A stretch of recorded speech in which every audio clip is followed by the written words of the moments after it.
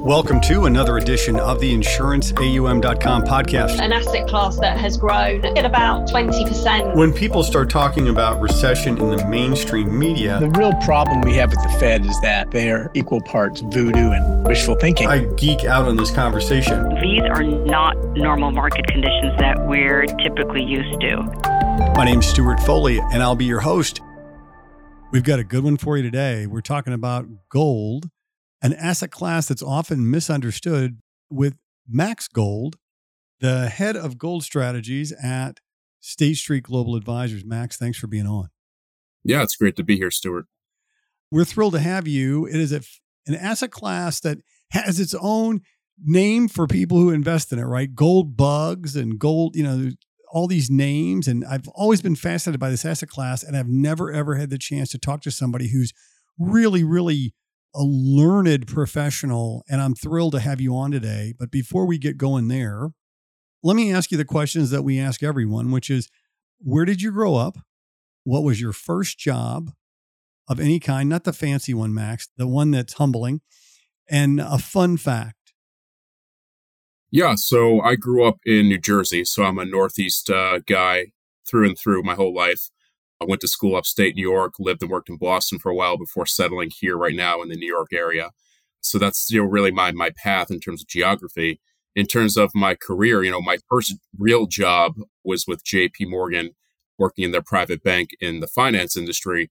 But before that, my actual real job, I worked as a cashier at a small local grocery store. So learning about sales, revenues, how to work the cash register was really the first summer job I had when I was in high school. Outstanding. What's the fun fact? The fun fact for me is that, yes, my name is Max Gold, and I am the head of gold strategy. But beyond that, I do take a look at markets from more of a global, holistic standpoint. And, I think to add on top of that, I'm a diehard Yankee fan, New York Yankee fan, love baseball, have my whole life. I played, when I was in high school. I followed that, the start of the season recently very closely and look forward to that. That's fantastic. Before we hit the record button, I said, can I call this podcast Gold on Gold?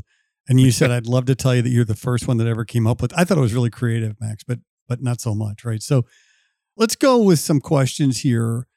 I think gold's an often misunderstood asset class as to how it's going to perform and how it's going to behave. Just kind of at a high level, what drives the gold market? Yeah, I think that's a great starting point, because when you're talking about gold, can be a very polarizing asset. A lot of people either love it, a lot of people hate it. And there's, I think, much more room in that middle ground of what drives it from a market standpoint, and then really how to utilize it from an investment standpoint. And really, when you're talking about gold, what drives the gold market, I like to take a step back and then really think through, what are the big drivers over different periods or different horizons? When you're talking about gold, in the short term, I think there's some key indicators of what drives the market in terms of the price. Over the medium term, I think there's a separate set of factors. And over the long term, those are really the long-term drivers that help set directionally the floor and the ceiling in terms of the outlook for the gold market over a strategic long-term period, 10 plus years, if not longer. And really, when you break down those factors, that really within that realm of, are you looking short-term tactical, medium-term strategic, or even longer-term, strategic asset positioning? It really depends on that time horizon that you want to evaluate of what the important drivers for gold are. And to your point, there are a lot of misconceptions, a lot of associations of how gold should perform or how it would expect it to perform based on history, based on the current market drivers today. But really, when you're looking at gold, the market itself, I like to break it down as short-term, medium-term, long-term, flows, then factors, then fundamentals are really the most important contributors to what drives gold and the outlook of the market itself. Starting with the short term, flows, I like to look at, what's happening from a investment standpoint, from a technical standpoint, what's happening with positioning amongst futures markets, what are the traders and, in the large markets of gold doing, what's happening with ETFs and flows in terms of money moving around in the market, and, what's happening more of a technical standpoint. By no means am I a market technician. I'm more of a macro strategist from my background, but it's important to pay attention on the shorter term technicals, what's happening towards sentiment, the outlook. Are investors and market participants bullish, bearish for gold in the short term? That can help signal what's going to happen on that short term period for gold on a flow positioning sentiment standpoint. The medium term is really where I spend most of my time evaluating gold markets and the outlook for the asset class. And that's really where factors come into play. What are those important explanatory variables that are tied more towards macroeconomics, more towards a lot of the factors that we talk about from an investment standpoint day by day. And for gold specifically, the important factors that have the biggest explanatory power towards the outlook for gold, in my mind, include the US dollar, interest rates, the overall level of interest rates, as well as the change of interest rates, inflation levels, and how they tie towards interest rates as well in that standpoint, as well as the overall level of risk in the marketplace. Is there a tremendous amount of risk on sentiment, risk off sentiment? Are markets and investors, taking on risk assets, or are they not? Are they looking for more defensive positioning? That overall risk environment can play an important factor for gold over the medium term, alongside with those other factors, including the dollar, interest rates, inflation. So I do think that when you're looking at over a medium term, there's no hard and fast period, but I think about it more of a 1 to 5 year period. Those tend to be those cycles of inflationary cycles, growth cycles, interest rate cycles. They tend to be the more prominent drivers for gold over the medium term. And then shifting to long term, this is where I spend a lot of my time as well evaluating gold market. What are the fundamentals for gold? What's happening on the demand and supply side? And this is traditionally where you would think that, what would drive gold as a commodity, what would be the biggest important drivers. And it is, especially over the long run. And we do spend a lot of time evaluating what's happening with demand for gold. And the gold market from a demand standpoint is very different, very unique versus other more traditional commodities like copper or oil or natural gas or corn or coffee. When you look at gold, it does sort of stand alone from a fundamental standpoint in terms of its supply-demand dynamics. And when you're talking about demand for gold, it's very interesting because the breakdown of demand can be basically summarized in 4 key sectors of demand for gold every year globally. And that includes jewelry demand for gold, which intuitively makes a lot of sense. When you're thinking about demand for gold for jewelry, it's aesthetic appeal. Obviously, it has a lot of traditional beauty and aesthetics for jewelry manufacturers, fabrications from that standpoint. And interestingly, this tends to catch a lot of people who are less informed of the gold market off guard. When you look at jewelry demand for gold, it accounts on average 40 to 50% of global demand every year. So it is the biggest source of demand for gold globally across developed and emerging markets every single year for gold. So it's critically important what's happening with the jewelry market for gold. Additionally, when you look at those other demand sectors every year for gold, we have technology, industrial demand for gold that averages about 10 to 12% every year. And that tends to be associated most closely with electronics. When you think about gold, you tend to think about it from an investment prism. But additionally, when you think about gold from a technological application, it is hugely important. It's a great conductor of electricity. It's heat resistant. It's malleable. It's ductile. So it's a great material from a technology and industrial application standpoint that's used in a plethora of different industries. The biggest one, most prominently being the electronics industry as a conductor. So that counts for about 10% of demand. And then investment demand, which makes up, the bulk of the conversations that I have. And that averages about 25 to 30% of demand every year. But that's not just, say, ETF demand or flow demand in traditional investment vehicles that are quoted and traded on TV or online every day. A large part of that investment demand is actually anchored into retail bar and coin demand. So think of, say, 1 ounce bars of coins and bars out there. And a lot of that demand is actually concentrated into emerging markets. So think India, China, Southeast Asia, the Middle East. So that tends to be a very sticky source of investment demand, that traditional retail bar and coin demand. On the flip side, we also have investment flows, futures, et cetera, which ties to that as well on the physical side.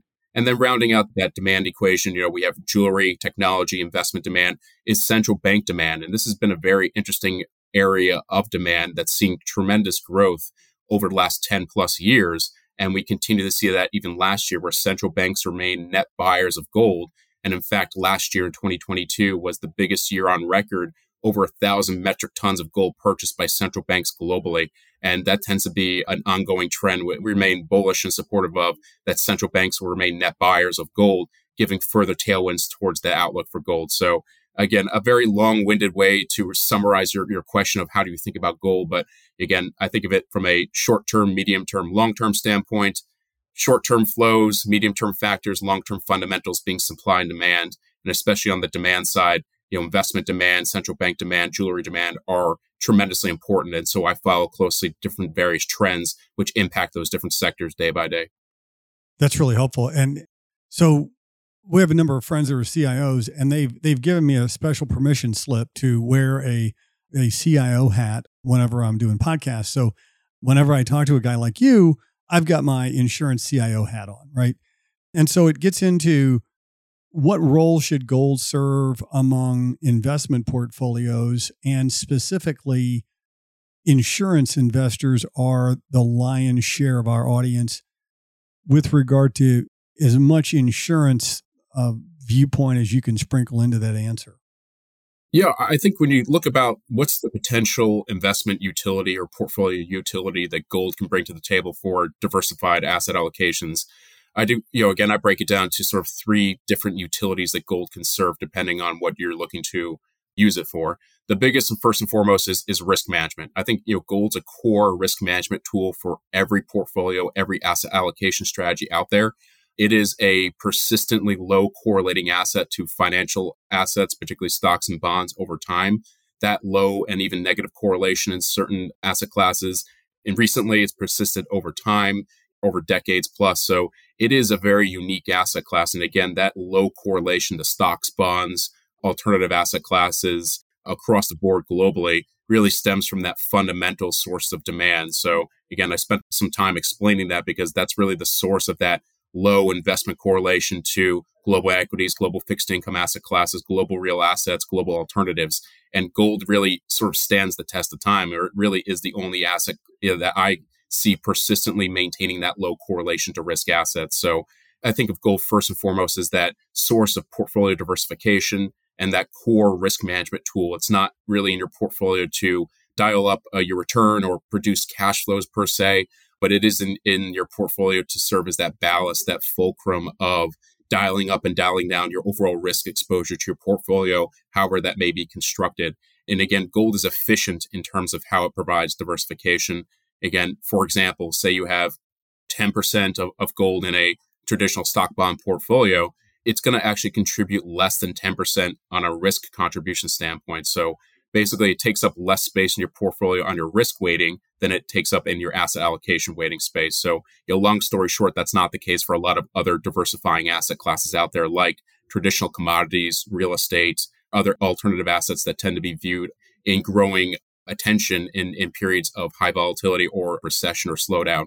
So I do think that now is a great time to be looking at those asset classes. But I think gold, when you compare it head to head, stands very differently. So core risk management tool is how I think about gold as a source of portfolio diversification, improving your Sharpe ratio, reducing your portfolio volatility, potentially improving your portfolio return is sort of the first and foremost starting point.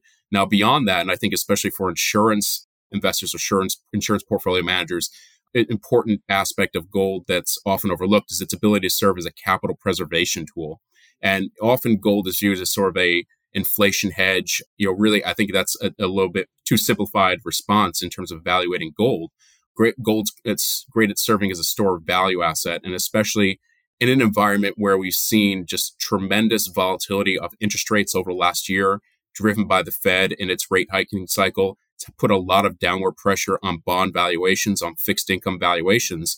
And a lot of questions I've gotten from asset owners, asset managers, institutional clients, pension clients, et cetera, is how do we rethink our asset allocation, our risk taking, and what can we add to the portfolio to provide diversification without giving up too much risk exposure. And I think gold has been a great complement towards that struggling fixed income sleeve of a lot of institutional investor portfolios over not just the last year or so, but really over the last 5 to 7 years, as we've seen, again, gold serving as that low correlating asset, that source of portfolio diversification against risk assets on the equity side or other financial asset side that maybe have a higher risk weighting or higher volatility.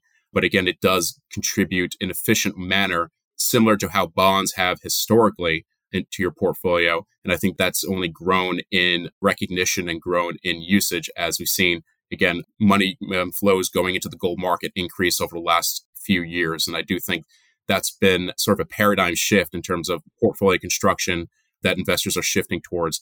It can serve as sort of that capital preservation tool, keeping up with inflation, providing that diversification. That's liquid asset is another aspect of gold that's often overlooked. Its liquidity is very deep and, trades a significant amount on the OTC, the over-the-counter market for gold every single day. So I think if you're looking for a long-term diversifying asset that can keep up with inflation, provide stability for your portfolio diversification, as well as tremendous liquidity, which only increases when we see volatility increase with the gold market. For example, March of 2020, we saw obviously a breakdown of liquidity in the capital markets, gold liquidity maintained. So again, it is a great source of liquidity from that standpoint. So summarizing, how to think about gold from a portfolio utility standpoint, again, risk management and capital preservation are qualities that I apply towards gold, especially that may be applicable towards insurance investors specifically.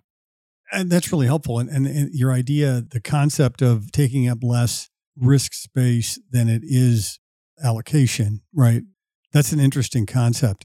And so just kind of keeping my CIO hat on for a minute, insurance companies' largest asset class almost always is investment grade fixed income, right? And inflation deteriorates or erodes the value of those bond portfolios. And so at the same time, inflation ramps up the value of future liabilities. So insurance companies have a double-edged sword when they're faced with inflation. The question I guess I'd come out of that is gold a good inflation hedge? And is it, I kind of tack on to that, is there, for example, a workers' comp carrier's got medical inflation to deal with when they're caring for patients over long periods of time.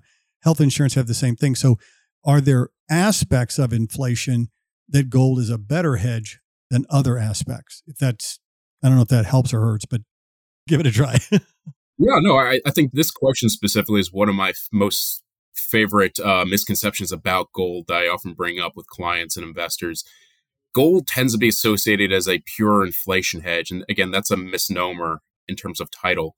I think if you're looking to hedge specifically price inflation through indices like CPI index or the PCE index, there are other instruments that are specifically designed to keep up with that at a very high correlation.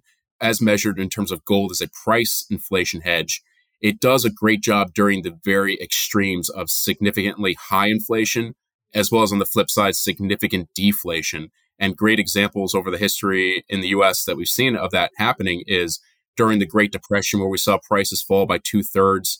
Gold actually was appreciated during that period. So that was a period of historically significant deflation. On the flip side, in the 1970s, during the stagflationary period over that decade, we saw obviously inflation hit double digits in the US as well as around the globe. And gold, again, saw a very strong performance at protecting against that extreme. So I think gold does a great job of protecting against the extremes of price instability on both sides of the spectrum, inflation and deflation. The issue is that a lot of times we're spending most of the time in markets in that middle ground. And when you compare gold's overall inflation beta as measured from a price index standpoint like CPI, it keeps up broadly with a diversified stock bond portfolio, but there are other assets that have a higher correlation or higher beta to purely price inflation. But that's not how I really define gold in terms of its inflation hedge characteristics, because a lot of time is spent on price inflation. And I understand it's hugely important for insurance CIOs that, focus from cost of living adjustments. But another risk to their portfolios that's often overlooked that I think is beginning to get a lot more recognition as of late is the exposure to the US dollar. And when you think about inflation from a monetary standpoint, what is monetary inflation's impact to investor portfolios and positioning? That's really where I think gold stands much more prominently over history, because the way I try to summarize it, gold's not an inflation hedge, it's a store of value asset. And what it does is it broadly keeps up with price fluctuations over time in conjunction with depreciation and devaluation of currencies. And for investors in the US, that's most dominated by US dollar exposure. So when you think about gold and its ability to protect against monetary inflation as translated to a weakening dollar or devaluation of a fiat currency, it does a tremendous job of keeping up with that, as well with broadly price fluctuations over time. So that's the way I think about gold, is not as a price inflation, but as a store value asset. And you can see that, again, we mentioned central banks have been net buyers of gold for the last 13 years consecutively. I do think that Again, the rationale for them to buy that is it's a great reserve asset. It has liquidity. It, broadly can, maintain its value over time. It doesn't have any counterparty hedge or credit risk hedge. And so I think, from that standpoint, gold as a store value asset, has that track record, and it makes a lot of intuitive sense given its characteristics. So that's how I summarize, really gold as a quote unquote inflation hedge. That's a bit of a misnomer, really stemming from the late 70s, early 80s, when we saw double-digit inflation in developed markets, and we saw the gold price rally to an all-time high at that point of about $800. But really what was happening then was we saw interest rates fall deeply negative because of high inflation, and that's what sparked gold much more dramatically. So when you look over the long-term track record, gold has a great history of providing a store value, of preserving purchasing power and spending power over strategic periods. And I think that's a great way to apply gold for asset allocation purposes amongst institutional investors, insurance investors that are looking for, again, that ballast in their portfolio that can, certainly protect against the shocks on a price inflation standpoint, but as well as protect against that risk of a weaker or lower dollar alongside with preserving your spending power over the long run. That's really helpful. And I appreciate the distinction. So let's talk a little bit about, you mentioned other commodities briefly. How does gold differentiate itself from other commodity investments? Yeah, this is another common question I get, because when you're looking at other commodities, and just to summarize, what are those commodities? You're talking about the broad commodities that are often traded, they're liquid, investable. That includes really the energy sector, oil, natural gas, for example, the agricultural sector, which is made up of the softs such as coffee, as well as different commodities on the agriculture side like wheat, corn, as well as the industrial metals, and then precious metals. The industrial metals being most dominated by copper, aluminum, nickel, zinc, the likes of that, as well as steel. And then the precious metals, including gold, we have silver, platinum, and palladium.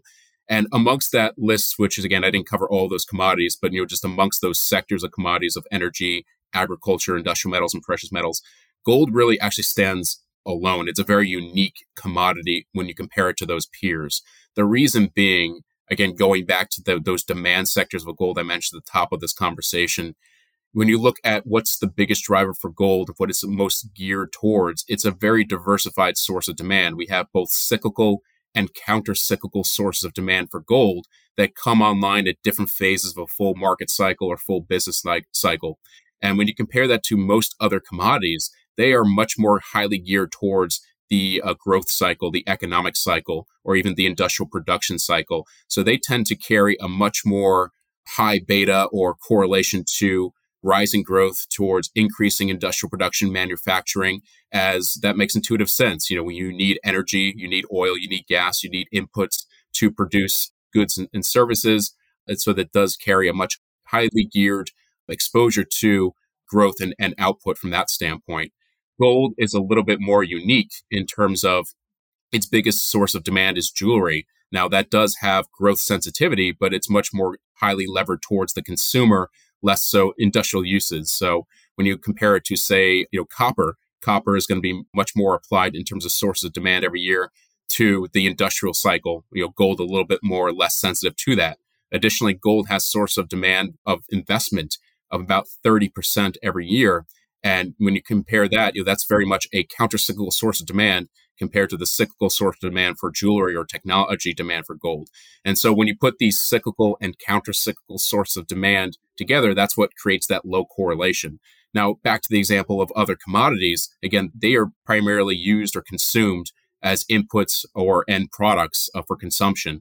And so they tend to be much more highly volatile, much more geared towards the overall outlook for global growth, and they are less really sensitive towards that counter-cyclical ballast of investment demand, especially when you compare to gold and its investment characteristics. So, gold really stands apart from the traditional, more broad-based commodities in terms of, gold really isn't consumed. It's repurposed, but it's extracted. But, a lot of gold is either used for fabrication in jewelry or technology and then is recycled back into the supply chain, or it's cast into bars and coins and put into vaults or storage for investment purposes. So again, it has a different dynamic compared to the traditional commodity that may be consumed at the breakfast table or as an input for transportation on your commute to your job every day. So it's a little bit different way to think about gold. And that tends to stand out in terms of its overall performance, especially during periods of high volatility or market sell-offs. Gold tends to outperform, and broad commodities tend to underperform during periods of recession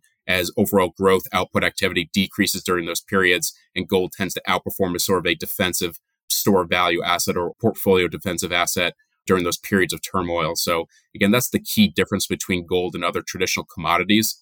I did mention that gold has a little bit lesser sensitivity from a price inflation standpoint. But again, I think that's only part of the difference between gold and other broad commodities. So yes, broad commodities may outperform gold on the upswing during expansionary periods, but they tend to more than underperform gold on the downswing on the other half of the cycle. So when you look at the full cycle perspective, gold actually is a very different performing asset versus other traditional broad commodities. That's really interesting and helpful. Thank you. As an investor, right, as an institutional investor and as a personal investor, how can I invest in gold, particularly at scale? If I'm running a 10, 15, $25 billion insurance company portfolio, in my allocation there, I need to be able to buy this as an institutional investor. So what are my options? And I don't know if this is the right way to phrase this, but what's the most efficient way that I can get there? Yeah, I think when you're talking about investing at scale, particularly from an institutional investor standpoint, there's a handful of options or strategies or vehicles that you can invest in to really capture the benefit of gold, the metal itself. I think the best way really is, again, what we offer here at State Street. We're ETF business, and we have physically backed gold ETFs as well as other competitor firms out there. And I think when you look at that structure, these are liquid vehicles that have, hold, $50+ billion in assets that trade, $1 billion plus, $1 billion plus per day on volume standpoint. These are tremendously liquid vehicles that, have been utilized by investors at the institutional level as well as down to the retail level. So I think that's, one option is a physically backed exchange traded fund or ETF that invests directly in physical bullion or physical metal itself for gold. Then another common way that, a lot of institutional clients and investors I speak to that invest is through derivatives, particularly the futures market. But again, that carries additional considerations beyond just a pure long exposure to the underlying metal itself through a fund like an ETF. When you're looking at futures, obviously you have the big issue for gold specifically being, the roll yield, that negative roll yield. The issue because, gold is often in contango. It's very rarely in sustained backwardation. And what that basically means is that when you have a futures contract or a derivative that matures or expires, you have to roll into that contract again. And because gold is very rarely in short supply, there's it's the feature of gold is that it's stored in vaults available to be brought to the market as a store of value asset. That tends to be very rarely in backwardation. So you're going to most likely have a negative roll yield from a futures position when you add on top of that the spot return or the commodity return for gold. And additionally, you have the collateral yield, which is increased, and obviously recently with the Fed increasing interest rates. When you put all this together, again, different considerations of how to gain exposure to the gold price, the gold commodity itself. And then additionally, there are other vehicles out there that don't have direct exposure to gold. For example, gold mining equities or funds that invest in strategies like that, is one option. Again, certainly a valid option from an investor standpoint, but I like to point out that there is a distinction between equities that invest in natural resource or mining operations that are mining gold versus gold and metal itself. The biggest being that at the end of the day, those are equity investments. They carry equity factor risks and tend to perform like equities.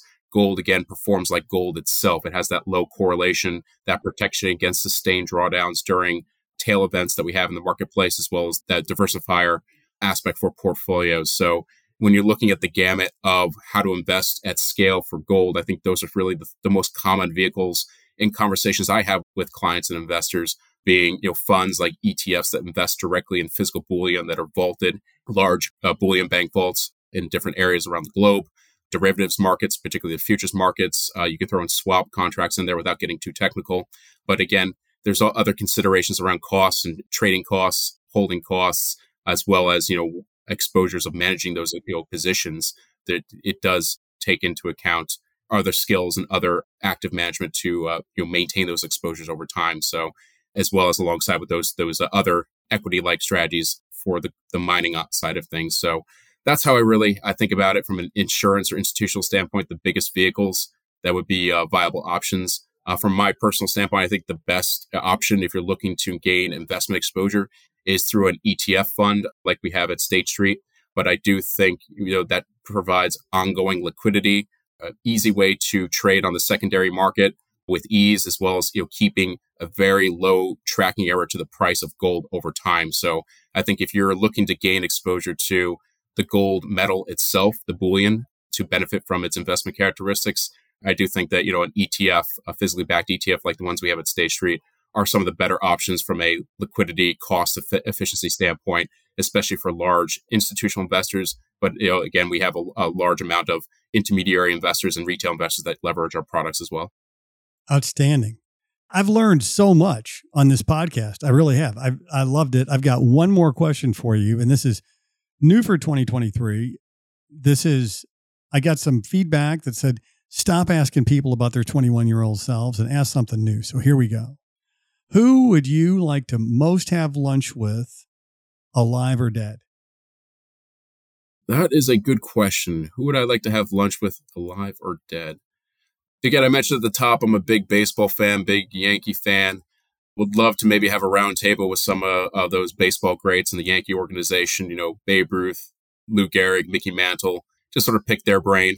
I think it'd be an entertaining conversation with those players, but would love to, open it up to other baseball greats, Hank Aaron, Jackie Robinson, as well as, going all the way back to the days of Hannes Wagner, early days of baseball. Wow. I think that might be interesting. Yeah, I grew up in St. Louis, and it's a hell of a baseball town too, right? And Lou Brock was my guy. I was left-handed. Lou Brock was left-handed, and that's all it took for me. I was hooked. But listen, Max, thanks for being on. I learned a lot about the gold market. I learned a lot about the characteristics and how to think about it. And I just want to say thank you very much for taking the time and for being on. Absolutely, Stewart. Thanks for having me. We've been joined by Max Gold, head of gold strategy at State Street Global Advisors. Thanks for listening. If you have ideas for podcasts, please shoot me a note at podcast@insuranceaum.com. If you like us, please rate us and review us on Apple Podcasts. We certainly appreciate it. My name's Stewart Foley, and this is the insuranceaum.com podcast.